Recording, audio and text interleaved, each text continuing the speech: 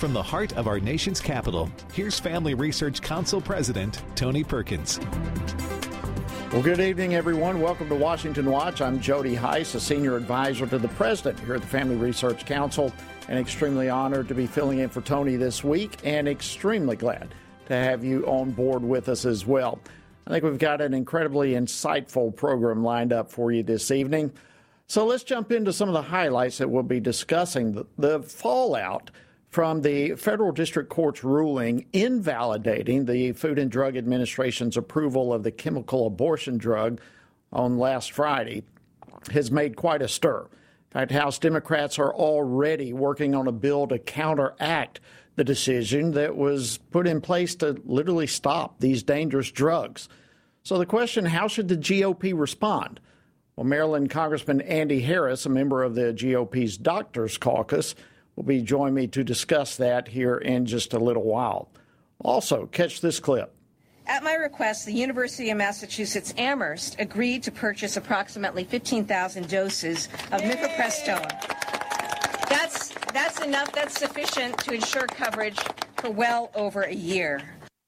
Wow, stockpiling the drug. That was remarks made yesterday by Massachusetts Governor Maura Healey. And keep in mind, their state is one of several that are stockpiling the abortion pills right now. But missing, in the midst of all their rhetoric, well, they're not talking about any of the reason behind the court decision last Friday, namely how harmful these drugs are.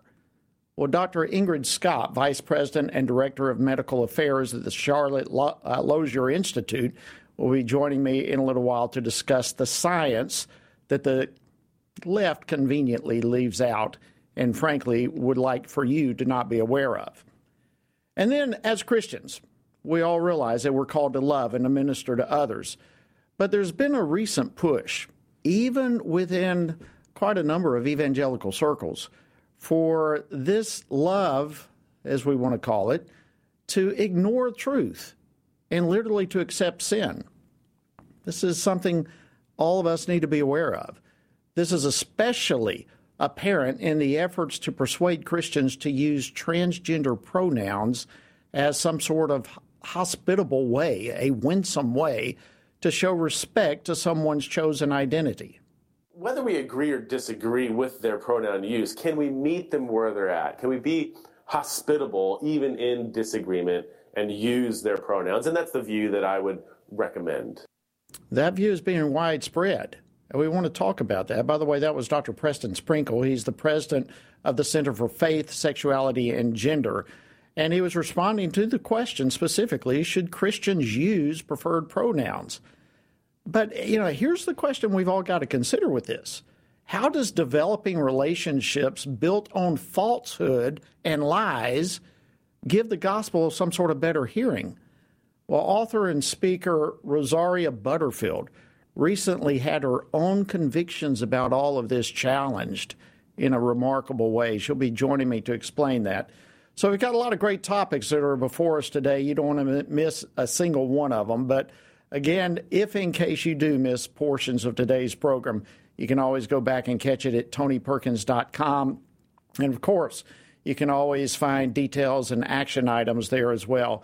So be sure to keep the website handy, tonyperkins.com. All right, so let's go on now to our first topic. As I mentioned at the top of the program, the fallout from the federal district court decision stopping the FDA's approval of chemical abortion drugs literally has House Democrats in overdrive. They are committed to keeping these harmful drugs on the market, and even the Biden administration themselves are scrambling for clarity on this whole issue. But one thing has become evident through this entire process is how literally ill-informed so much of the public, and perhaps even the media, is on the dangers that these drugs present to the women who take them. So how should Congress respond? Well, joining me now to discuss this is U.S. Representative Andy Harris. He's a member of the House Appropriations Committee. He's also co-chair of the House Pro-Life Caucus, and he's a member of the GOP Doctors Caucus. He represents Maryland's 1st Congressional District. Dr. Harris, welcome back to Washington Watch. Always great to see you. Good to be with you, Jody. Well, listen, let's begin just with the simple. You're a doctor, a well-known doctor for that matter. Give me your thoughts on the court's rulings. Well, the court got it right. I mean, the FDA cut corners to politically approve the drug. And even though it's been out there for decades, it doesn't make a difference. The FDA cut corners. There's strict rules in how you're supposed to test the drug before you market it. It's been marketed to teenagers and children when clearly it was not studied in that group. So, look, we have all the laws in place we need. The FDA didn't follow the law in this approval, and the district court got it right. Well, that is the issue. That is one of the major issues in this whole argument right now that's been totally ignored.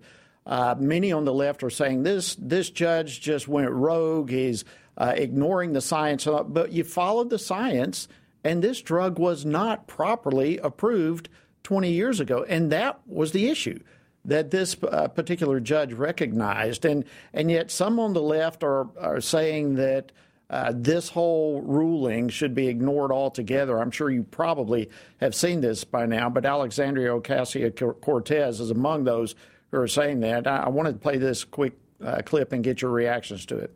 I believe that the Biden administration should ignore this ruling. The interesting thing when it comes to a ruling is that it relies on enforcement, and it is up to the Biden administration to choose whether or not to enforce such a ruling. Amazing that we have a member of Congress calling for a judicial federal decision to be ignored. Your reaction? Look, these are the same people who declare that they are the protectors of democracy. I'm sorry, democracy in this country includes three branches of government. It includes a judicial branch. When the judicial branch makes a decision, you either appeal to the decision to success or you follow the ruling. That's the way democracy works. So the same individuals who are saying that, again, somehow Republicans are the enemies of democracy in this country now call for a complete breakdown in the democratic system in the United States, which involves three branches of government with the judicial branch. And I've begged to differ with my colleague. The executive branch is supposed to follow the authority of the legislative branch and the judicial branch. Yeah, great point. And this is this is one of the things that's so disturbing about all of this. There's another clip, Congressman, that I wanted to get your reaction to as well. This one's by HHS Secretary Becerra on CNN State of the Union this past Sunday. But I'd like to play this and get your reaction to his comments as well. This is not America. What you saw by that one judge in that one court in that one state, that's not America. America goes by the evidence. America does what's fair. America does what is transparent, and we can show that what we do is for the right reasons. That's not America. So it's not America for a judge to make a decision based upon how this drug really illegally was brought forth 20 years ago. Quickly, your reaction, then I want to move on. Look, shame on the secretary. He's in charge of the FDA. The bottom line is that the FDA clearly cut corners here. There was no full transparency. I don't know what he means about fairness. Look, we have laws in place. This is not America. This is exactly how America works. We put laws in place. The FDA is supposed to follow them. They shortchanged them here, and the judicial branch caught up with them. Yeah, and that's why we have three equal branches. This drug was not properly approved, and it's the proper way to say, hold back. Let's wait a minute. Let's get this thing right. All right. Now, you have been aware of the dangers of this drug for probably decades, haven't you? Yeah. This is not a Tylenol. This is not a ibuprofen. This is a serious drug. It's a serious hormone. It absolutely is. That's why it's not over the counter. It's only available by prescription. It actually was available only in person because of some of the side effects until, again, the FDA reversed that decision based on politics. This drug should only be given in a physician's office if it's going to be given, because you have to actually accurately date the pregnancy in order for it to be given without serious side effects. Well, you hit on something, and I just want to underscore it before we move on to another topic. But you indicated that this is politically driven, in your opinion. So does the FDA's behavior now fit really what appears to be a pattern of government agencies following a political agenda rather than following the science. Well, it's certainly from Secretary Becerra's comments, it certainly seems that's what we have now. Look, if the Congress wants to change the laws and make all the drug laws more lax, make them all of it, these dangerous type drugs available without adequate studies, okay, we should consider that. But we have good laws in place. I believe that we should do rigorous studies of drugs that are prescription drugs. This one was not submitted to rigorous study. Well, and unfortunately, I believe there's so much credibility has been lost and is continuing to be lost. I mean, you have the performance of the CDC, for example, during all the COVID stuff, the weaponization of the Department of Justice with the FBI, and now we have the FDA doing these shenanigans, if you will, in a drug that is harmful to many, many people who take it. They, like you said, it's almost they're treating it like ibuprofen. At some point, if not already, people are going to lose trust in our federal agencies, and that's very difficult to restore. I believe that. I believe that we are losing trust in our federal health agencies. Another example of the FDA is approving the COVID vaccine, the mRNA vaccine, for 6-month-olds. Clearly an experimental drug, clearly not a large number of patients studied before they approved it for no apparent good reason. Great example. Another example there. All right, if we can, Congressman, let's switch gears real quickly. Yesterday, President Biden signed a congressional resolution to end the U.S. national emergency to respond to the COVID-19 pandemic. Why do you think it's literally taken an act of Congress to get the president to do this? Well, look, the reason is pretty clear, Jody. The president was spending tens of billions of dollars every month on the COVID, I put in air quotes, emergency throughout all the agencies in government. And he knew that those dollars couldn't be spent if you ended the emergency. So he resisted ending the emergency. But if you go out on the streets and you go to talk to people, look, this emergency is over. People want to return to their normal pre-COVID lives. And this is an example of where they did it just so they could spend tens of billions of taxpayer dollars. Well, and it's kind of somewhat comical or humorous, if you will, or maybe that's not even the right description at all. Perhaps a little fishy that the actual signing of this took place behind closed doors, and it was only made known from the White House with just like a one-line statement that the president signed this and kind of end of discussion. I wonder your thoughts. Could it be that the president is remorseful, perhaps upset that he's losing some emergency pandemic powers? Oh, he absolutely is. When this bill was considered in the beginning of February, the administration wrote a note to the Congress saying that the president opposes this lifting of the emergency. And look, you would think that the lifting of this emergency would be a cause for national celebration, that the president would be signing it on the National Mall, no masks, no separation from people anymore, businesses open. No, this president wanted an emergency to continue because, again, they can spend tens of billions of dollars, and more importantly, they can continue to control your lives. Congressman Andy Harris, thank you so much for joining us this evening on Washington Watch. Good to see you. Thank you, Jody. All right, friends, coming up, the left's reaction to the court ruling that the FDA stopped production of chemical abortion drugs. Boy, they're upset. Dr. Ingrid Skop is going to join me after the break to get into this. You don't want to miss it. Stay tuned. Thank you for joining us this evening on Washington Watch. Would you like to spend consistent time in God's Word? Then join Family Research Council on an exciting journey through the Bible. FRC's 2-year Bible reading plan helps you to approach daily Bible reading intentionally. You will dive deeper into the nature of God and how His Word speaks into cultural issues of today. All wisdom comes from God, and He has given us the Bible as a way to understand the world. His Word is necessary in our lives, so much so that Christ said, we are to live on every word that comes from the mouth of God. He calls it our daily bread because we need it daily to sustain us and nourish us spiritually, just like food does physically. Start this adventure today with Family Research Council. When you sign up, we'll text you with daily passages and questions that help prepare you for conversations with your friends and family. To begin this journey, visit frc.org/Bible.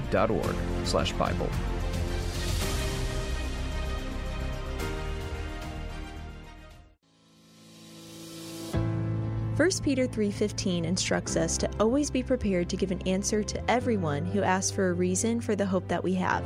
The mission of FRC's online Center for Biblical Worldview is to carry out that verse by training Christians to advance and defend the faith in their families, communities, and the public square, as now more than ever, we need to be grounded in the truth of God's Word. The Center for Biblical Worldview provides amazing written resources for a wide range of relevant issues, including biblical stances on voting, religious liberty, abortion, marriage, and sexuality. Each of these topics comes as a free downloadable PDF version, abbreviated version, and Spanish translation, along with the prayer guide. To access this written series or to sign up for the Center for Biblical Worldview's monthly newsletter, visit frc.org/worldview.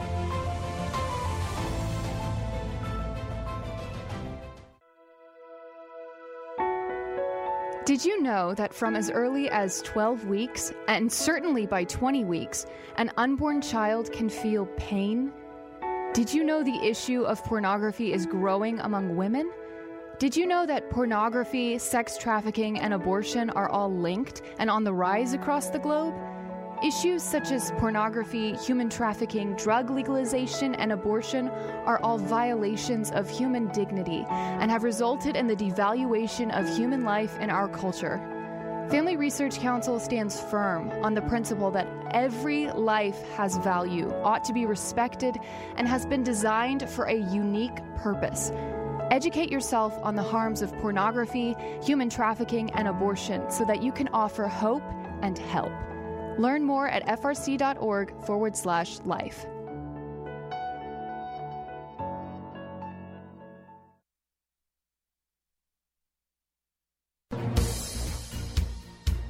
Welcome back to Washington Watch. I'm your host, Jody Heiss, and honored to be filling in for Tony this week. Well, the left has been literally outraged. They've gone, frankly, quite ballistic ever since the court decision on Friday that the FDA bypassed safety concerns in the political rush to put chemical abortion drugs on the market. And missing from all the left's talking points in this is consideration of the merits of the decision that was made last Friday, let alone any analysis as to how best to protect the health of women. Quite frankly, the abortion industry claims that it exists to support the health of the mother, but the abortion pill regimen absolutely poses significant health risks, dangers to those who take it. So the left is all too eager to ignore the truth here, to ignore the science. Joining me now to discuss this is Dr. Ingrid Skop. She's the Vice President and Director of Medical Affairs at the Charlotte Lozier Institute. Dr. Skop, thank you so much for being back on Washington Watch. It's an honor to have you. Thank you. I'm so happy to be back with you guys. Well, let's get started here. I want to play, to begin with, some remarks that were made Sunday by HHS Secretary Javier Becerra. Of course, he's the top Biden healthcare official, but his remarks regarding Friday's court ruling. If the role of judges, of justices, is to apply the law to the facts and the evidence, the facts and the scientific evidence are that mifepristone is not just safe, but it's effective, and it was properly approved. There's so much about those comments that are just absolutely inaccurate. We know that the FDA rushed these pills to approval for political reasons 20 years ago. So let's begin. Just walk our viewers and listeners through what the FDA ignored and talk about the dangers of these pills. Absolutely. The pills themselves are two medications.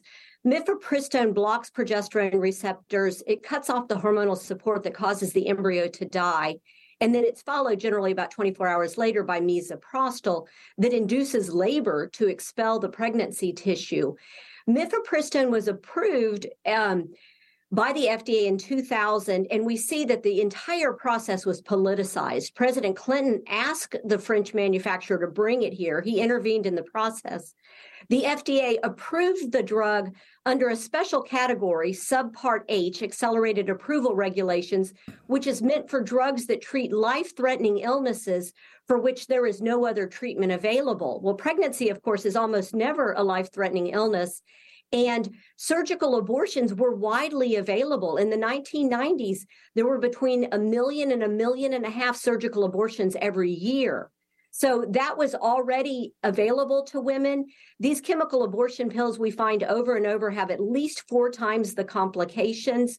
At the time that they approved it, the studies that they used were very poor quality.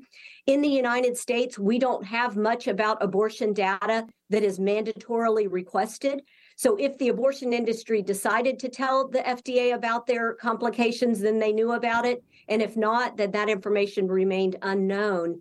The FDA did not study young women. They're required to by their own laws, women under the age of 18, but there is no lower age limit. 11-year-olds, 12-year-olds take these pills, and it has never been studied how they affect them.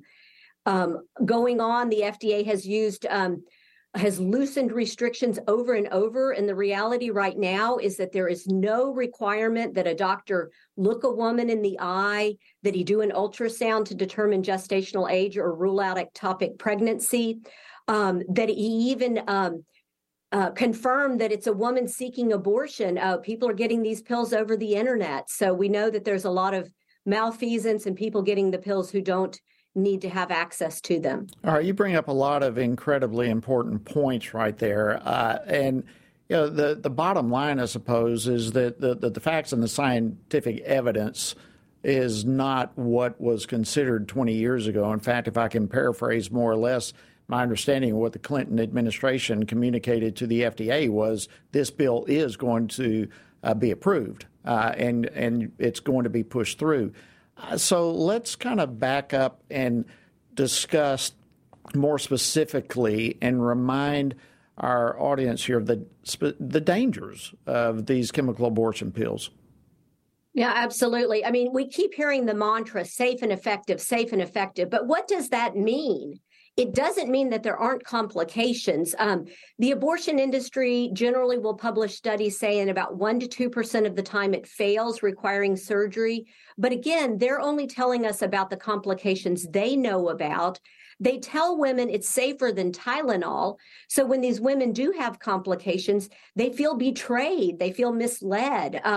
And so they don't go back to that abortion provider. They go to other gynecologists, they go to emergency rooms.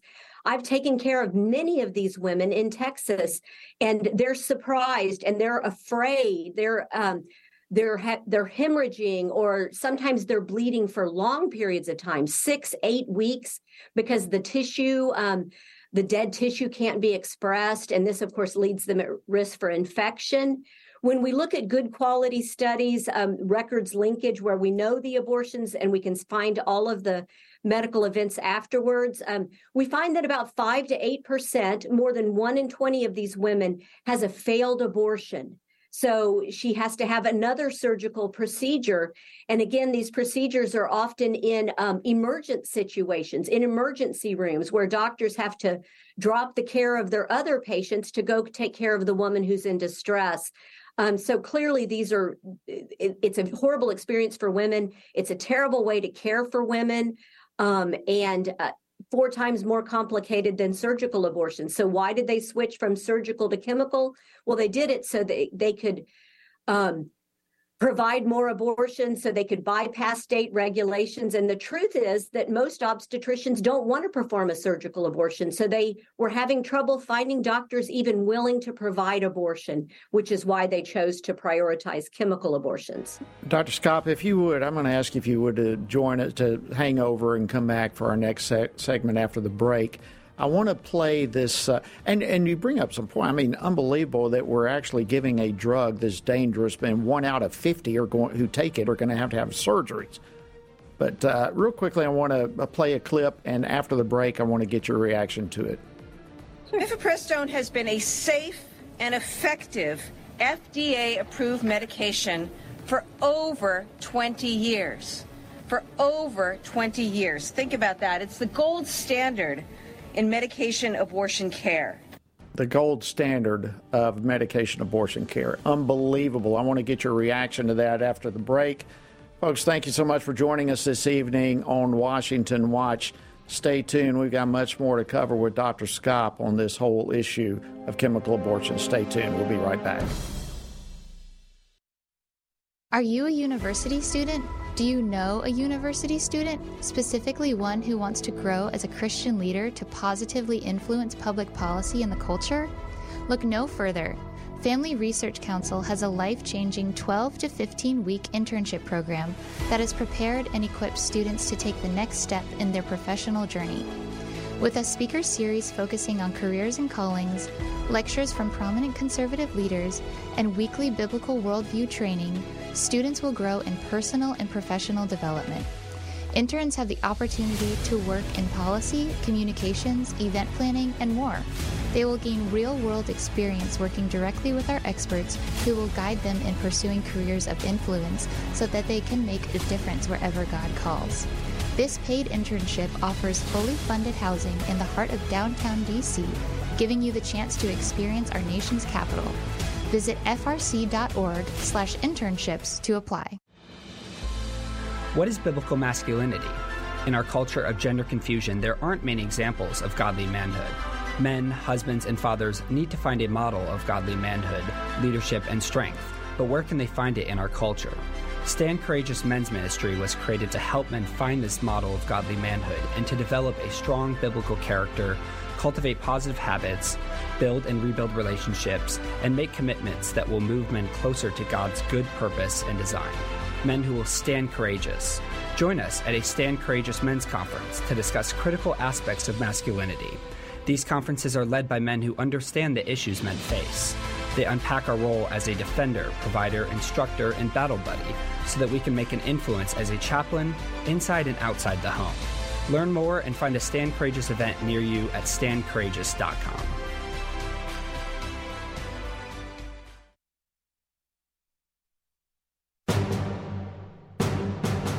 Back to Washington Watch. Again, I'm your host, Jody Heiss, and honored to be with you. I'm continuing the conversation we had in the last segment with Dr. Ingrid Skop. She's a senior fellow and director of medical affairs for the Charlotte Lozier Institute. And we are discussing the federal district court ruling last week on the FDA's rushed approval of chemical abortions, and the judge stopped all that. For at least for the time being. Dr. Skop, thanks for sticking around during the break. Let's go back to the clip that we heard in the Massachusetts mayor there saying that this is the gold standard of abortion health care. Give me your response to that. Well, first of all, it's incredible to hear someone describe a method for killing human beings as the gold standard. I felt a little like I might be back in Nazi Germany, but it is the only chemical abortion regimen that is approved by the FDA. So I suppose she's trying to make the point that it's an approved regimen. But as this lawsuit points out, if the FDA broke its own rules, if it used suboptimal data to approve this medication, I mean, the sole purpose of the FDA is to protect the American people from dangerous drugs. And these drugs are clearly dangerous for women, 5 to 8% requiring surgery, often in emergent situations. So a surgical abortion, again, is much safer for a woman. So if the industry really cared about women, they'd be offering them surgical abortions. But what they do is they promote these chemical abortions. They tell them it's natural. They can have the abortion in the comfort of their own home. They make it sound like it's this great thing. But what happens, these women are now living in their abortion clinic. Every time they walk into their restroom, they remember the pain, the bleeding, and in many cases, the sight of their own child's body. Because at 10 weeks gestational age, this baby is about the size of a gummy bear. He's clearly identifiable as a human being. So this is a horrible way to treat women. But, you know, they've already told us what their next step is. It's not to promote more surgical abortions. It's to take the second component of this pill, which is even more dangerous. Misoprostol alone fails in 22% of women. So almost 1 out of 4 women will require surgery. But they're already telling us we're going to go ahead and direct women toward the one pill regimen, which is misoprostol alone, because it's easier to obtain. And this is clearly showing us that their priority is not women's safety. it's the ending the life of unborn humans. Well, it's the ending the life of unborn children, but it's a pushing really their sacred cow of a political agenda, and specifically in this instance, the abortion industry. Going back to the health implications of these drugs, the reporting is rarely detailed of the issues that you're bringing forth right now, but there was a recent New York Times piece that attempted, frankly, to defend these pills, but at the same time, they literally illustrated their danger with some of the stats that you mentioned, how many women taking these pills end up with having to have surgery or some other emergency room visit or whatever it may be. What did you think of the article? Well, the article had some really amazing graphics. So if you're somebody who's just impressed by icons moving around, it looked very impressive. But when we dug into it, for one thing, they didn't even link to all the studies that they said they were reporting on. So there's no way to know, to really look at the studies. But the problem with so many of these studies is a large amount of women lost to follow-up. Again, we just can't link the records because most abortions in our country are paid for privately. So those women lost to follow-up. The studies usually assume that was an uncomplicated abortion. But as the doctor who's cared for so many of these women, I can tell you it's more likely those were complicated abortions. The studies that Charlotte Lozier produced, which are very high-quality records linkage studies, they acted like these weren't important studies, but in fact, these were able to detect that in many cases, the women who presented to emergency rooms and had complications were miscoded as having been due to a miscarriage. So it just goes to show how poor our data is in the United States. But having 5 to 8% complications qualifies as a common complication. That is not safe and effective. And the euphemisms that the abortion industry uses to push these products really aren't going to work anymore. We've got to look behind the curtain. We've got to see what the data really shows. And we've got to recognize in 2020, there were over 500,000 chemical abortions. If 5% of those women had complications, that means 25,000 women had complications. That is not safe. That's not safe. Listen, we've only got about a minute left, so I hate that our conversation is coming to a rapid conclusion. But one of the other issues that was rarely talked about is how these drugs are used in the for women trapped in sex trafficking.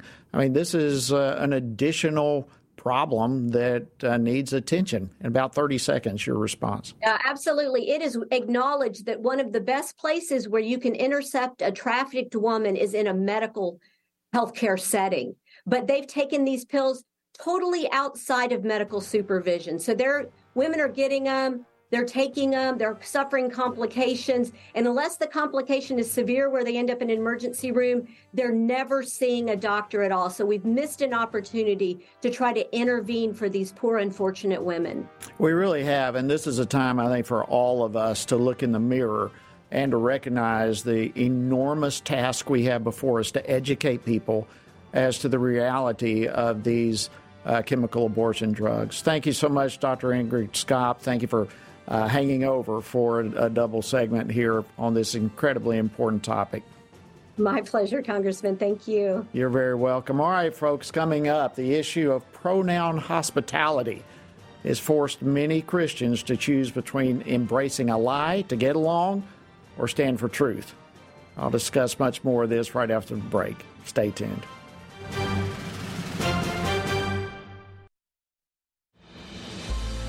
What is biblical masculinity? In our culture of gender confusion, there aren't many examples of godly manhood. Men, husbands, and fathers need to find a model of godly manhood, leadership, and strength. But where can they find it in our culture? Stand Courageous Men's Ministry was created to help men find this model of godly manhood and to develop a strong biblical character, cultivate positive habits, build and rebuild relationships, and make commitments that will move men closer to God's good purpose and design. Men who will stand courageous. Join us at a Stand Courageous Men's Conference to discuss critical aspects of masculinity. These conferences are led by men who understand the issues men face. They unpack our role as a defender, provider, instructor, and battle buddy so that we can make an influence as a chaplain inside and outside the home. Learn more and find a Stand Courageous event near you at standcourageous.com.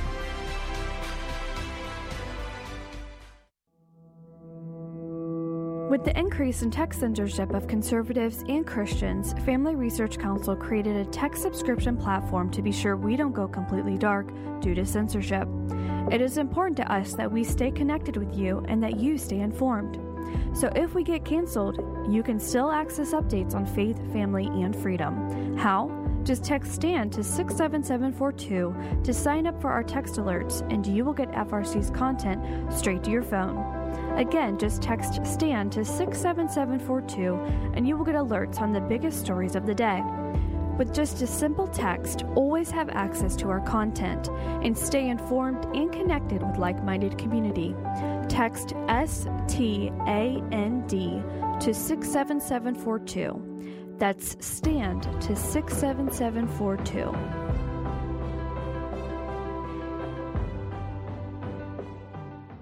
Are you a university student? Do you know a university student, specifically one who wants to grow as a Christian leader to positively influence public policy and the culture? Look no further. Family Research Council has a life-changing 12 to 15-week internship program that has prepared and equipped students to take the next step in their professional journey. With a speaker series focusing on careers and callings, lectures from prominent conservative leaders, and weekly biblical worldview training, students will grow in personal and professional development. Interns have the opportunity to work in policy, communications, event planning, and more. They will gain real-world experience working directly with our experts who will guide them in pursuing careers of influence so that they can make a difference wherever God calls. This paid internship offers fully funded housing in the heart of downtown D.C., giving you the chance to experience our nation's capital. Visit frc.org/internships to apply.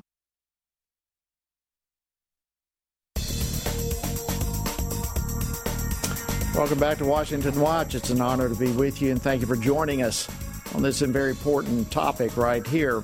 You know, as the transgender ideology continues to march its way through our schools, through multiple different institutions, literally policing language and compelling certain terms, that type of thing is just becoming more and more commonplace. But even more disturbingly, when it comes to using transgender pronouns, many Christians are okay with this. Their argument is that using transgender pronouns is a way to be respectful to someone's chosen identity, that it's kind, it's courteous, it's winsome. Well, author and speaker Rosaria Butterfield is a Christian who once shared that same belief. She's recently caused quite a stir in the Christian online world with an article calling out her former position as sinful, and she has publicly repented. She joins me now to discuss her recent article and why this issue is so important for the ministry of the church going forward. Rosaria, welcome to Washington Watch. It's an honor to have you. Thank you so much. It's an honor to be here with you. Well, listen, I don't know that we can really do justice to your article recently or the position that you're currently taking without discussing your history for those who might not be familiar with it. You were a self-described tenured radical professor and a proud lesbian. And then in 1999, you had an encounter with Christ. You repented. You gave your life to the lordship of Christ. And, of course, you went through a lot of rejection. And you're despised by a lot of people because of that. But this brings us to the issue of the transgender pronouns. You yourself previously used them as a way to be polite and winsome and thoughtful of others. And I want to play a clip as we get started in our discussion of an argument similarly that many Christians make that would agree with that position. Since language is shared social space, I think it's okay to say, okay, I have my worldview and I'm not going to change that, but I can meet person B where they're at and use the pronouns that reflect their worldview, even if I totally disagree with that worldview.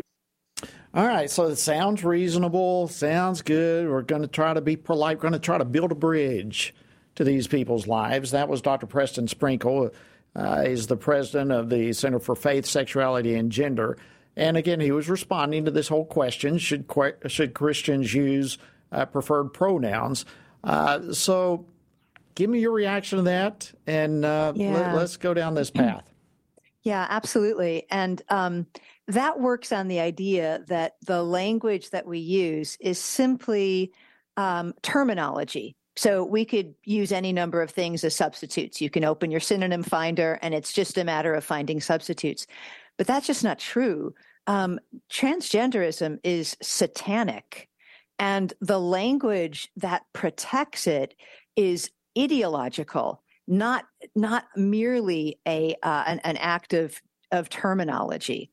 So it's naive, it's dangerous, and I, of course, was one of the primary proponents of this, and so I repent. Yeah, listen, I think that is a powerful statement. We're not just talking terminology; we are agreeing with that which is either true or a lie, that which is either right or wrong. And while people are saying it's an issue of being kind or courteous, that is not what the issue is all about here at all. No, and in fact, it's really quite deceptive, which is how Satan, of course, works. It's about conceding the moral language to the left's understanding of identity politics, rather than offering a biblical understanding of morality and hope.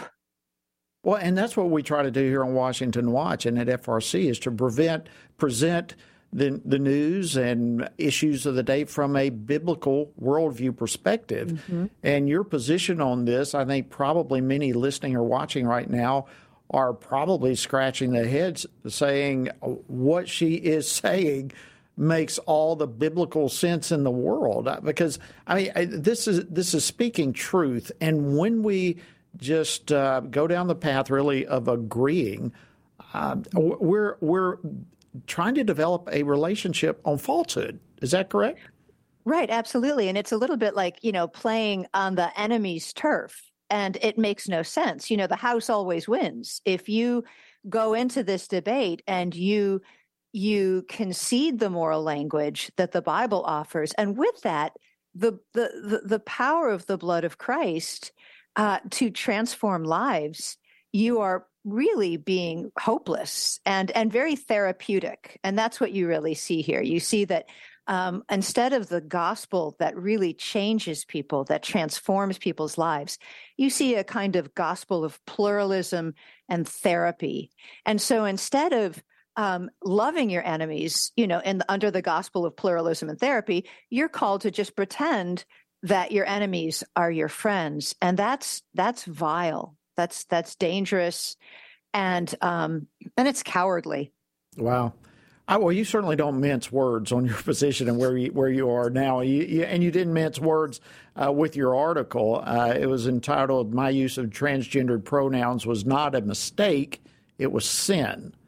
All right. So first of all, let's find out where people can find the article, but then tell us specifically how you came to the conclusion that this was not just a mistake, it was a sin. Right. Well, the article is up at a journal called Reformation 21, but the content of it is also in my forthcoming book, 5 Lies of Our Anti-Christian Age, which will be published by Crossway in September. So I had actually come to this perspective before Monday of last week, but with the Nashville shooting and with the rise of really transgender rage, I felt it was extremely necessary for me to really spell out what repentance looks like, because in some ways my article wants to do 2 things. It wants to deal with the content of the problem. Transgender pronouns is ideological, not terminological. But it also wants to deal with another problem. Those of us, like myself, who have either used this carelessly or worse, promoted it intentionally, need to do more than just course correct. I course corrected years ago. I mean, this is not a new position that I took here. But what's new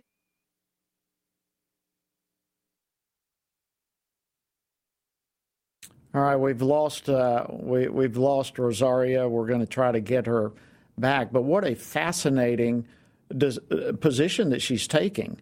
And if you go through and read her article, you'll find that she says that part of the reason she concluded that this was sin was because it goes against the 9th commandment, which is you should not bear false witness. Well, bearing false witness in this case is literally to agree with the use of the pronoun usages that you're okay, and it's okay for me to address you in an improper manner according to reality and according to biblical truth. So it is, in that regard, she says, bearing false witness. And it's also, she says, it's a sin against the creation ordinance that God created male and female. I mean, this is not rocket science, and I love the way in which Rosaria approaches this, that this is not simply an issue of terminology. There is an ideology behind all of this, and it is literally, she says, a sin against image bearing that is God created. So this is one of those things that I believe is extremely important for us to recognize, that in the process of trying to love people, in the process of trying to build bridges to people's lives, we need to do so truthfully. And we need to do so in a manner that is in accordance with biblical truth.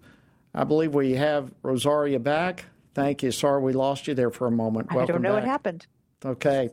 Well, listen, I was discussing while we lost you there the position you had that this is, among other things, a violation of the 9th commandment, the bearing false witness, and these type of things. So just continue, if you will. I don't want to try to put words in your mouth, but you concluded your position previously was sin. Right. Continue. Right. Absolutely. And one of the reasons why it's really important to think about this in terms of violation of commandments is transgenderism is itself the sin of envy. It is the violation. Transgenderism is the breaking of the 10th commandment. You are not to covet your neighbor's wife, and you're not to covet your neighbor's sexual anatomy. And therefore, Christians who buy into this are failing to remember that we're really at a crisis place right now. Any culture that grows in its homosexuality and its transgenderism is a culture under judgment. And we are called to, of course, to be salt and light, but we're not going to get there by being a quote unquote soft presence. This whole soft presence idea, it's backfired every single time. And we're at a crisis level, especially with the way that transgenderism targets young children. Christians have no business being cowardly and sinful on this issue right now, as I was for so many years. Well, and I love the approach that you take with this, Rosaria. When all is said and done, it comes down to, as Christians, we are trying to love people and bring them into saving knowledge of Christ. But when we agree with that which is false, with that which is a lie, and the whole communication is built upon that which is false, really we are failing to offer genuine hospitality and love. And instead we're yielding to identity politics and whatever you want to call this, but we're not offering Christian love. No, absolutely. And we're really failing our children in the church. We're failing our Lord. It's a very complex situation, but we need to understand where we are historically too. We are post Obergefell, post-Bostock, post the ironically titled Respect of Marriage Act. We're a couple of days past the Transgender Day of Visibility with our president falsifying what image bearing of a holy God means. You know, we are made in the image of God, but we are not made as the image of God. And the fact that the church is so divided on this very simple point really speaks to the fact that we are in an emergency, and we need to treat it as such. Yeah. I speak to people whose children are trapped in transgenderism, and many of them live in states where the laws are protecting the child abuse, really, and not parental rights. This is very serious. So for Christians to not stand with truth is literally putting everyday people's lives on the line. Excellent point. The danger of this gender affirming therapy is profound and pronounced. And this should be very, very clear. But we need to remember that we are many, many years into this ambiguity, right? I mean, before transgenderism, we had all of the gay Christian movements. And you hear things like, you know, the whole point was to reconcile my homosexuality with my Christian life. Well, you know, newsflash, that's not how it works. The Lord Jesus Christ does not make an ally with the sin that his blood crushes on the cross. It's not meant to be that way. I mean, I praise God that when I came to Christ in a church where people knew the gospel, and they didn't say, Rosaria, could you help us be more gay? Maybe we should have a gay bowling league so you'll feel better. They said, repent, believe, and don't be gay anymore. And well, let's hit on that.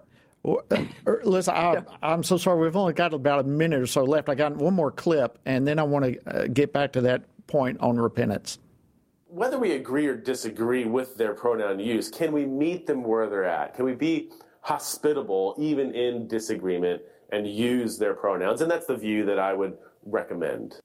All right. So you were there. You've been in that. You've embraced that position. Probably a lot of Christians right now struggle with that. But you brought yourself to publicly repent of that view in about 30 seconds or so. Let's go down this whole issue of repentance. Well, I mean, repentance simply acknowledges that when sin is not mortified, Christ is not glorified.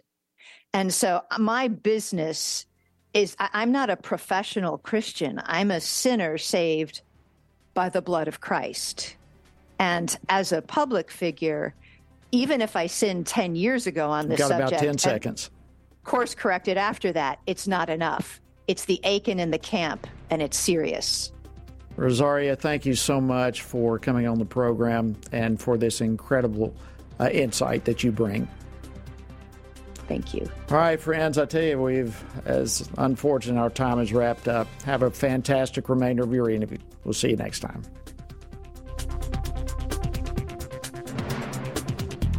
Washington Watch with Tony Perkins is brought to you by Family Research Council and is entirely listener-supported.